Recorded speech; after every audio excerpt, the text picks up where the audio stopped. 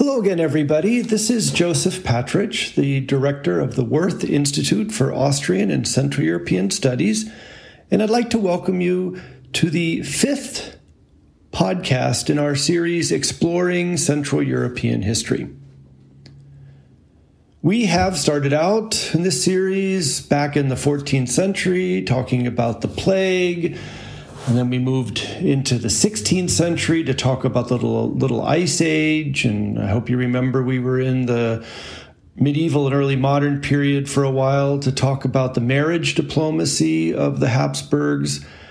And then last week I talked a bit about the World's Fair in Vienna of 1873. So we're giving you kind of a mix of different topics and themes. And today I'd like to move later into the 19th and especially into the 20th century to talk a little bit about the famous cultural phenomenon of Sound of Music, the musical and the movie. I want to talk about its sources and particularly about the story of one of the main characters, the so-called captain, Georg von Trapp, the Austro-Hungarian naval hero who is depicted in that film. I think I mentioned to you a few weeks ago that when I tell people that I study the Habsburgs, they often tell me about the Habsburg chin, the famous Habsburg chin. And they also tell me about, the marriages that the Habsburgs were famous for.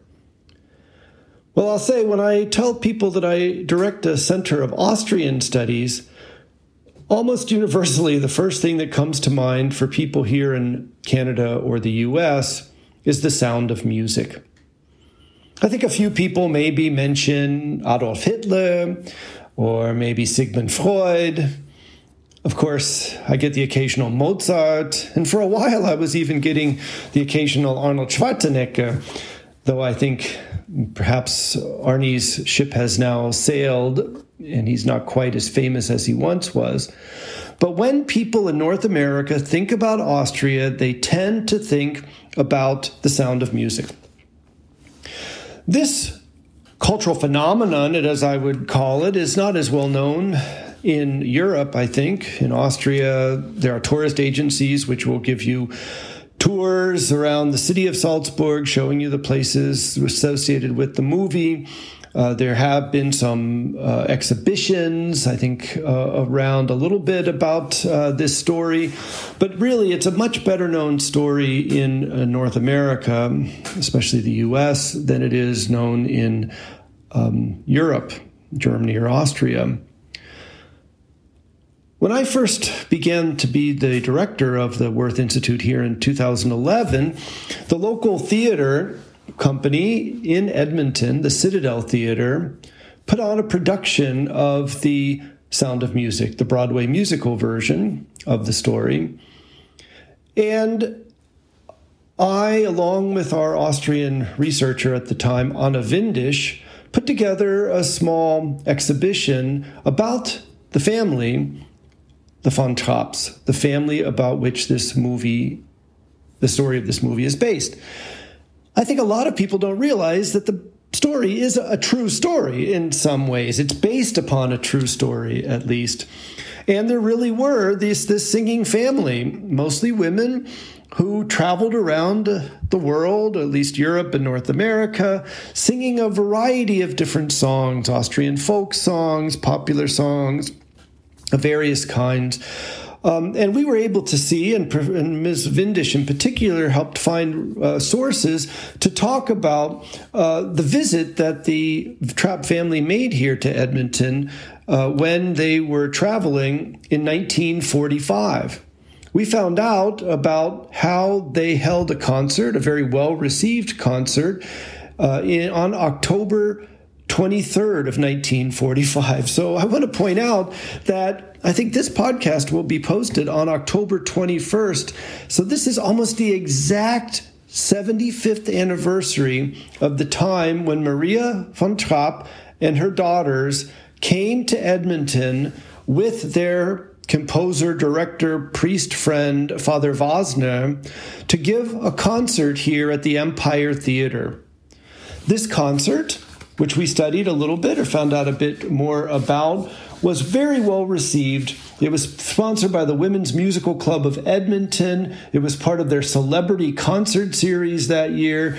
And Anna Windisch even found the program from that night. So we know what was sung by the Baroness von Trapp, as she's listed here, Dr. Wasner as the baritone and director and conductor, and the Baroness's 7 daughters who were performing. I don't have time to go into it here, but it's kind of an interesting story. You get a little bit of it from the newspaper reports. The family was already in Calgary and performing in southern Alberta, but took the train up, and there was a train derailment, and so they weren't able to get here on time, and people had to wait, and they were delayed in their performance. And also, the father, Captain von Trapp, as he was known, or Baron von Trapp, as he's referred to in the sources, was ill, as he often was this stage of his life. He would die only a couple years later. He was ill, so he stayed with their 6-year-old son, Johannes, down in Calgary, and only the daughters, the conductor and Maria, came up here to Edmonton to perform. But the Edmonton Journal Review says, Trapp family singers give unique, delightful recital. Another paper reviewed it as Trapp family singers score triumph here.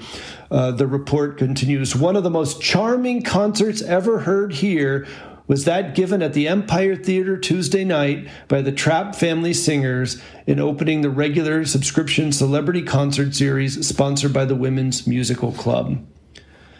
The Trapp family not only had that concert in October of 1945, the sons, by the way, weren't able to participate because they were both in the U.S. military at the time, the elder sons, so they weren't here to sing in Edmonton. But Maria came back later, when she was 73 years old in 1978, to be the honorary chairperson of the Johann Strauss Ball, which began to be held in Edmonton each year.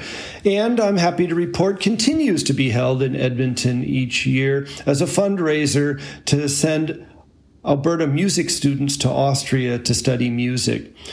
Maria von Trapp was here at the first ball in 1978, and the ball tradition continues in Edmonton to this very day.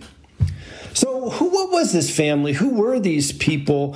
Where did the story come from? I'd like to talk a little bit about the sources for the story of The Sound of Music, and then focus in on the period before Maria von Trapp, basically, before Maria joins the family, which happened in 1926, when she became part of the family as the nurse, basically, for one of the older daughters. The daughter Maria, who was 12 at the time, in 1926, was ill and couldn't make the trip to school. So the father, Georg von Trapp, decided to hire a trained school teacher, an orphan girl, Maria Kuchera, who was working at the local Benedictine convent, the Nonnberg, and she came, and that's the beginning of the story as far as we know,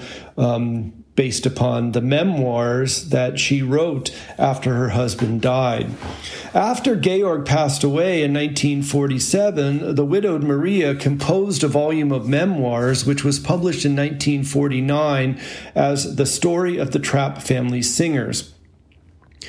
It was a great hit, and here at the University of Alberta Library, we have a hard copy of the first edition. I'll make a note to put that on the website so you can find the citation for it. This was a very popular story that she wrote. It was actually about the story longer than the story is shown in the movie, The Sound of Music. The Sound of Music, as some of you, maybe many of you know, takes the story from the time she meets the family, and it takes it up until the time they leave Austria after or during the period of annexation by the German Empire in 1938. So we have a story that's only a piece of this memoir, because the memoir goes on to talk about how they go first to Sweden and then on to the United States, where they eventually set up a ski lodge and singing camp in Vermont, and that's where Georg dies and is buried.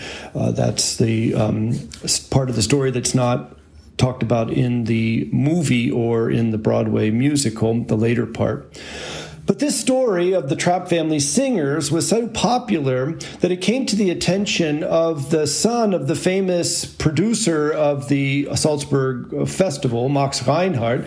The son's name was Wolfgang, and he was given the rights by Maria to make a movie based upon this story that she had written about her life after when she was in her early 20s and met the Trapp family. A West German production company picked up this movie, produced two very popular movies based on it. The first one, Die Trapp-Familie, was released in 1956.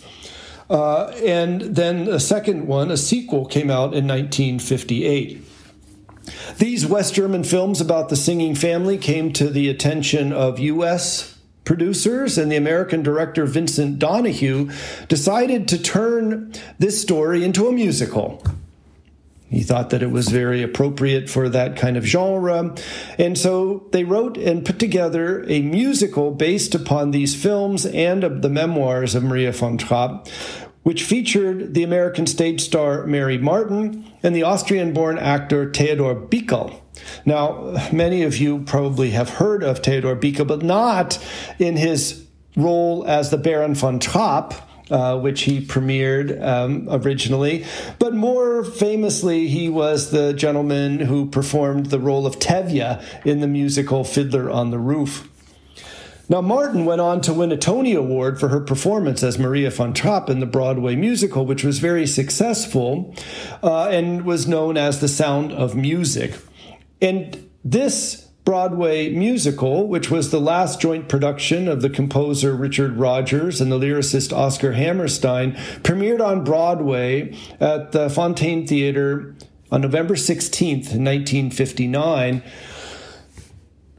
6 years later, I guess, in 1965, it was made into the famous movie starring Julie Andrews and Christopher Plummer.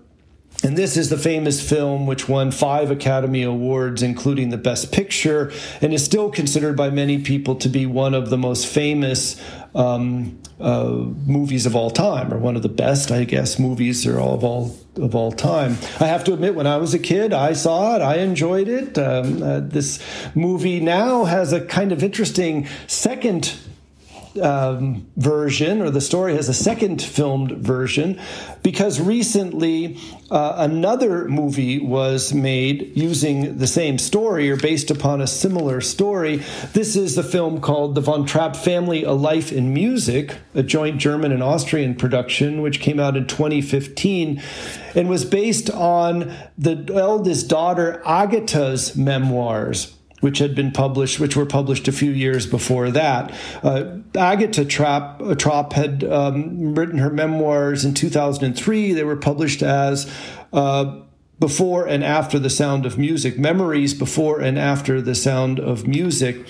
Agatha had been 13 at the time when Maria joined the family. She was the eldest daughter, so in some ways is the example of Liesel, one of the characters in the play or the musical and the movie.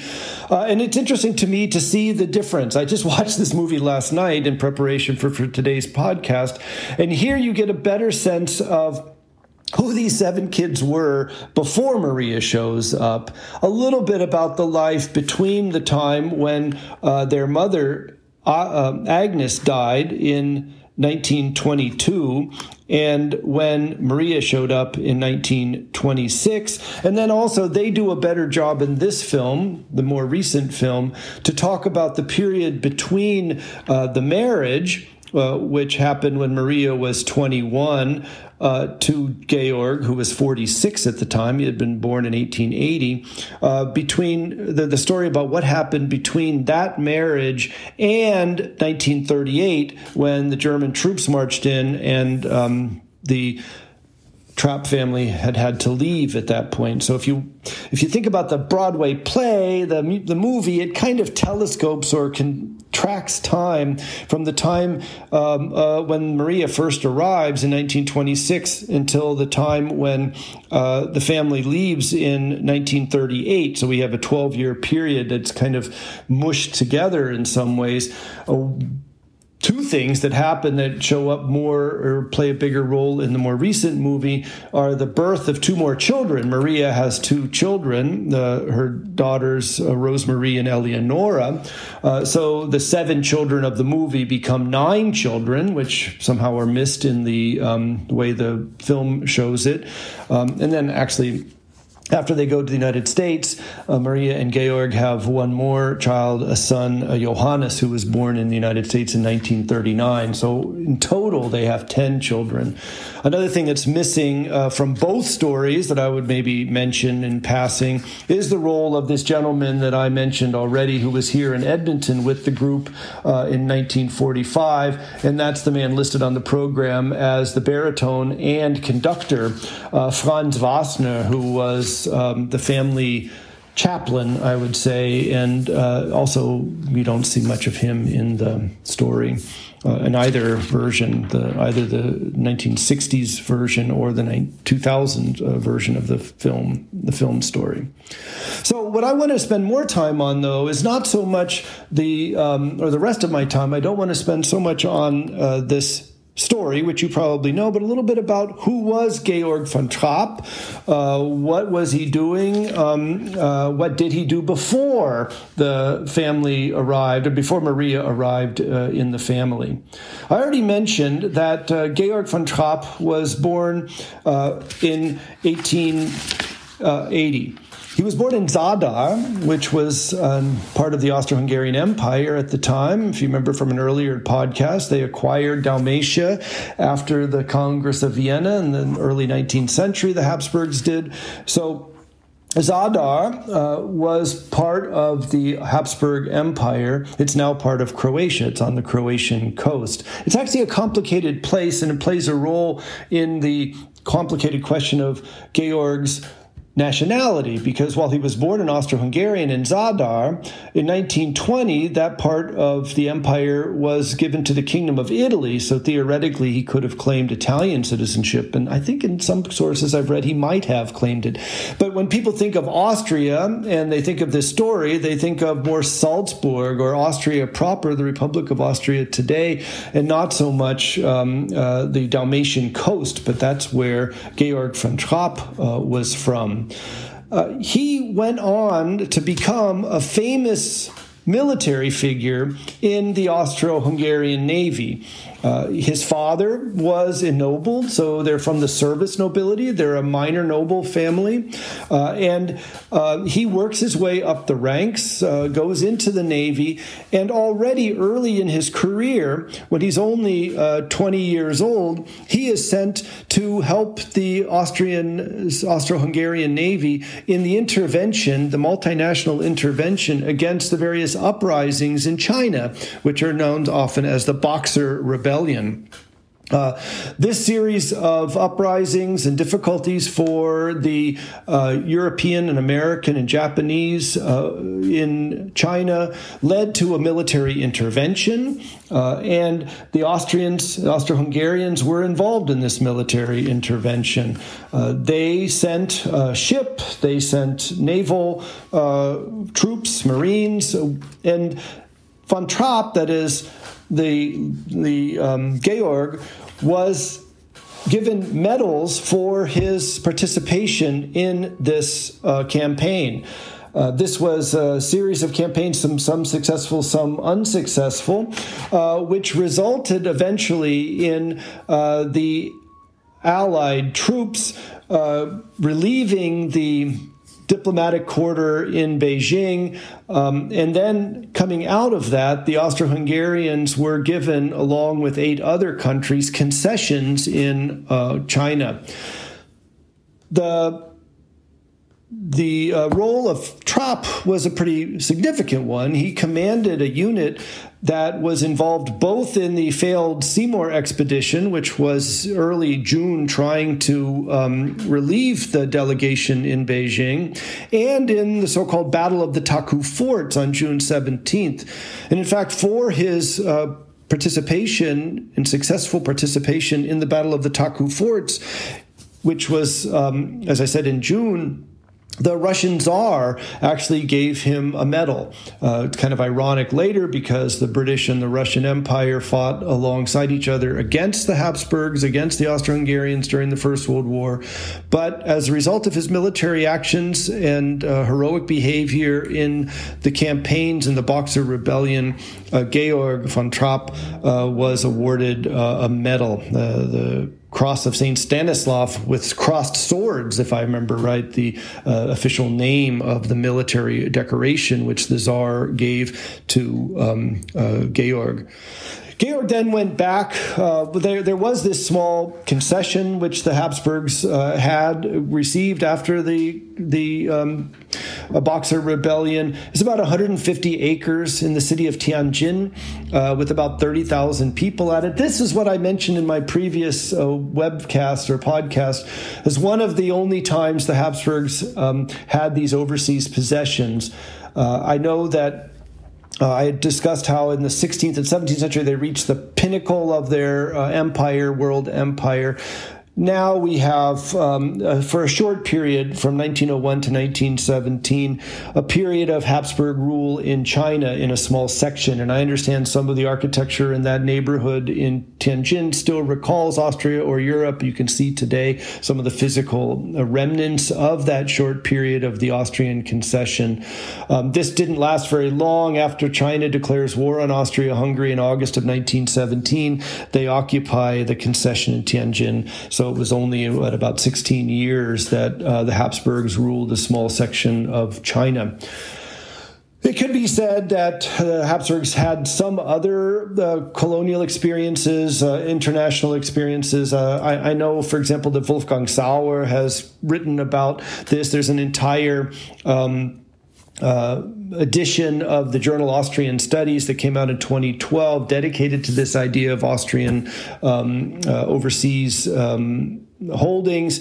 Also, some people have argued that the military intervention in Bosnia, the occupation of Bosnia and Herzegovina in 1878, and then the annexation of that territory in 1908, which played a significant role in the lead up to the First World War and the outbreak of the First World War, are both could be considered, or that process of incorporation of Bosnia into the empire could be also considered a colonial enterprise. But as far as overseas empires, the Habsburgs in the 18th, 19th, and into the 20th century really only succeeded, if you want to put it that way, by gaining this concession as a result of their intervention in 1900, in which Georg von Trapp played a role.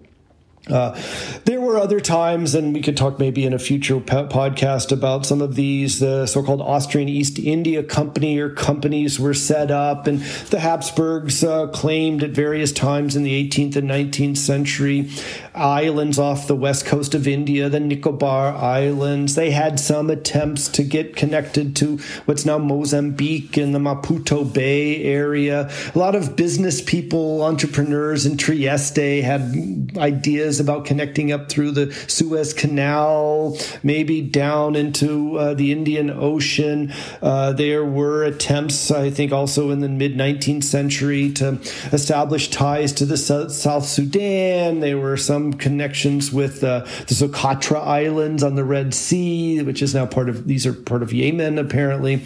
And of course, the most famous example, I guess, of a Habsburg overseas enterprise in the 19th century would be the attempt by Kaiser Franz Josef's younger brother Maximilian to become Emperor of Mexico, the short-lived Second Mexican Empire from 1864 to 1867, when thousands of Austro-Hungarian volunteers accompanied the Habsburg Archduke to Mexico, an enterprise which, as you may or may not know, ended with the execution of Archduke Maximilian in 1867. Back to the main figure in today's podcast, that is Georg von Trapp. Georg von Trapp then went on to, after he returned from military service abroad in China, he apparently was very ambitious. This is a gentleman who took risks, who was very interested in expanding his knowledge. He completed the military aeronautics course in Vienna in 1904. This is very early in the development of military aeronautics, as you probably know. He went through torpedo training. He was given command of a torpedo vessel. He became very interested in submarine warfare, and submarines technology was very important. In fact, his first wife, Agnes, was the granddaughter and heiress of the inventor of, or one of the most important developers of the torpedo, an English inventor named Robert Whitehead, who developed this new technology, which was going to be very important for Georg von Trapp. He was going to become most famous, probably, for his early exploits in the First World War in the Unterseeboot 5, the U-boat number 5, which was launched in Rijeka, now in Croatia, then part of Austria-Hungary, in 1909. Agnes Whitehead, actually, was the woman who launched or was at the launching of this U-boat. They had met each other apparently earlier, that is, Agnes and Georg, and they went on to marry in 1911. The keel itself of this U-boat was actually laid in the United States by the famous Electric Boat Company in 1907 and was designed by the great submarine designer John Philip Holland. So it's a Holland-type submarine that was launched in 1909 that then Georg von Trapp would be given command of once war broke out in 1914. To really understand, I would say, the campaigns and what he did as a military commander, as a U-boat commander, which made him famous and actually got him promoted up to the rank of lieutenant commander, not really captain, I would say. That's kind of a confusing thing. His nickname was captain, probably because in May of 1918 he was promoted to Korvettenkapitän.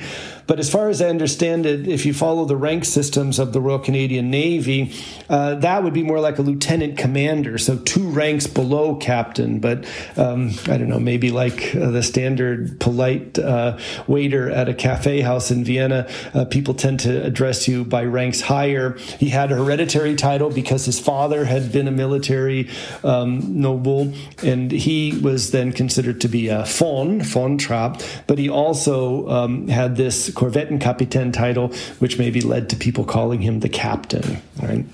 But when war broke out, von Trapp was given command of U-4, the submarine that I just mentioned, and his family was moved away from the coast, from the military bases that could be attacked by the French or later the Italians or the British. And that's where many of these children were born that show up as the 7 children. The first baby was Rupert. He was born in 1911, so not long after they were married. Then came Agatha, who wrote these memoirs. She was born in 1913. Maria, the sickly one that required the other Maria to come, was born in 1914. Vanna, 1915. Hedwig, 1917. So all of these children were born during or right before the war.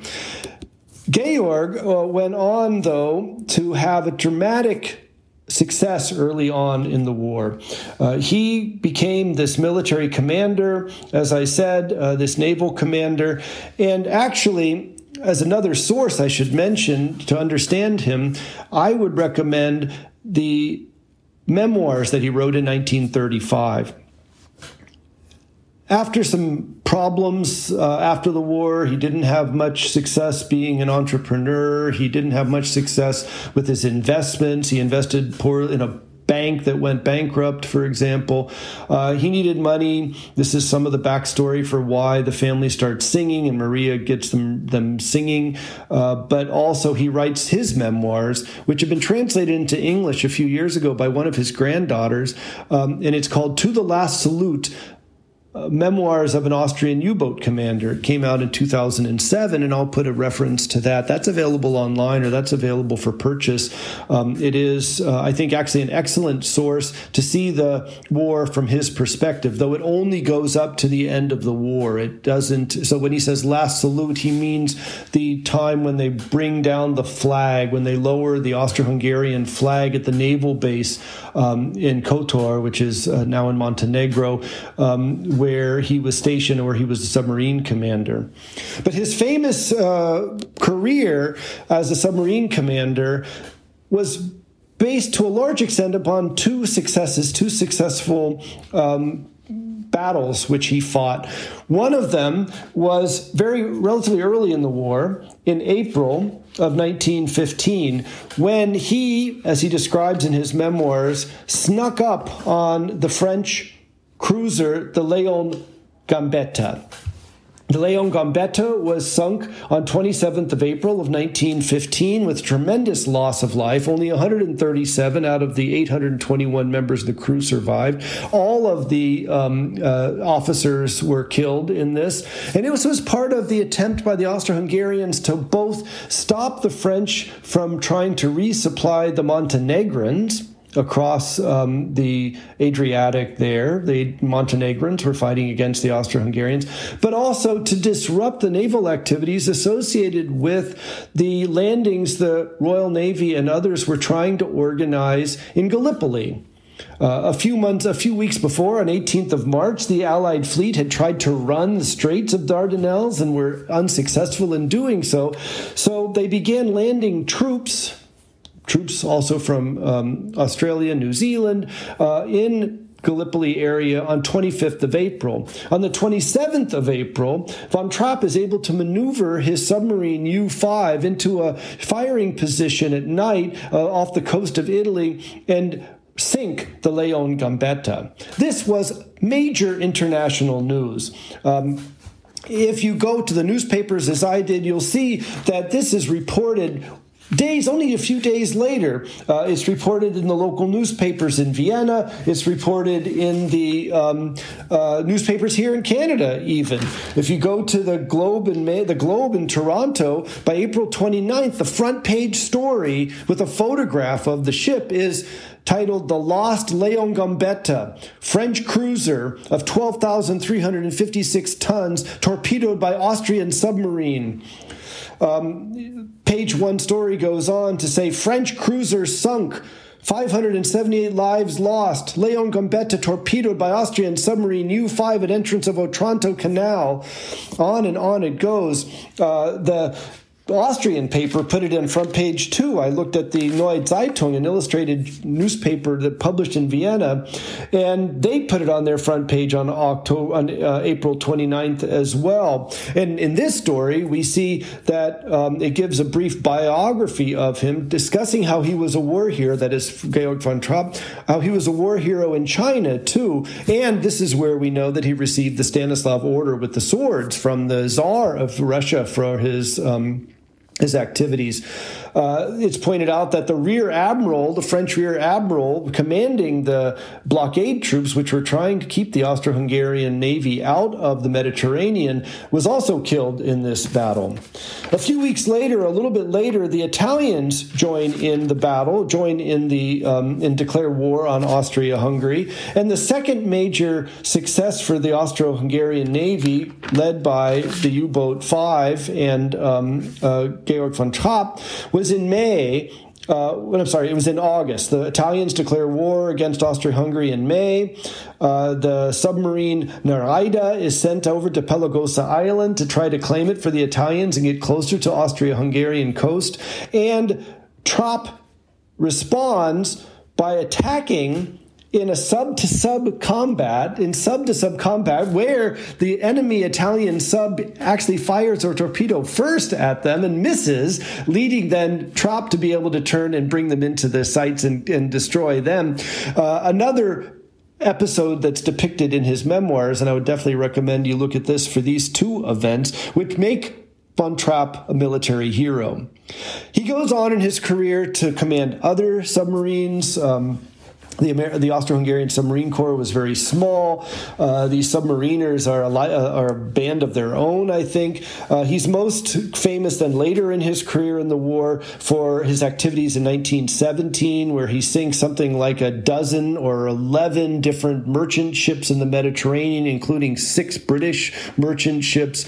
He becomes one of the scourges for the merchants in the shipping in the Mediterranean, and then develops this reputation as a war hero, which you see then depicted in the movie. I think with that, I'll end for tonight or for today's podcast. But just to point out that when you see The Sound of Music, remember that it's based upon a real story. It is a real-life hero, naval hero, if you believe in such things, this Georg von Trapp. He went on to marry twice, right? First, Agnes Whitehead, the mother of the first 7 children that Maria Kuchera comes in contact with in the story. Then to have 3 more children with her and have a colorful life, often plagued apparently in his later years, not only by his inability to succeed economically, financially, and some bad business decisions which he made, but also by health concerns which plagued him, partly, they think, because of breathing problems from the poor ventilation in these little submarines that they had in the First World War, having to breathe in gas fumes. It was so bad at times that that some of the crew would pass out when they were underwater because they wouldn't be able to breathe given the fumes from the engines. And it seems to have affected Georg von Trapp too. So not only was he not able, for example, to participate in the singing and come to Edmonton in 1945 because he was feeling ill, but he died then 1947, is buried in Vermont, and that was the occasion, as I said, for his widow, Maria, to write the memoirs, which then went on to become the basis for the famous Sound of Music. So I think with that, I'll leave you. We'll continue with the war and First World War next time when I'll talk about the internment of Austro-Hungarians by the Canadian authorities. Talk to you then. Bye.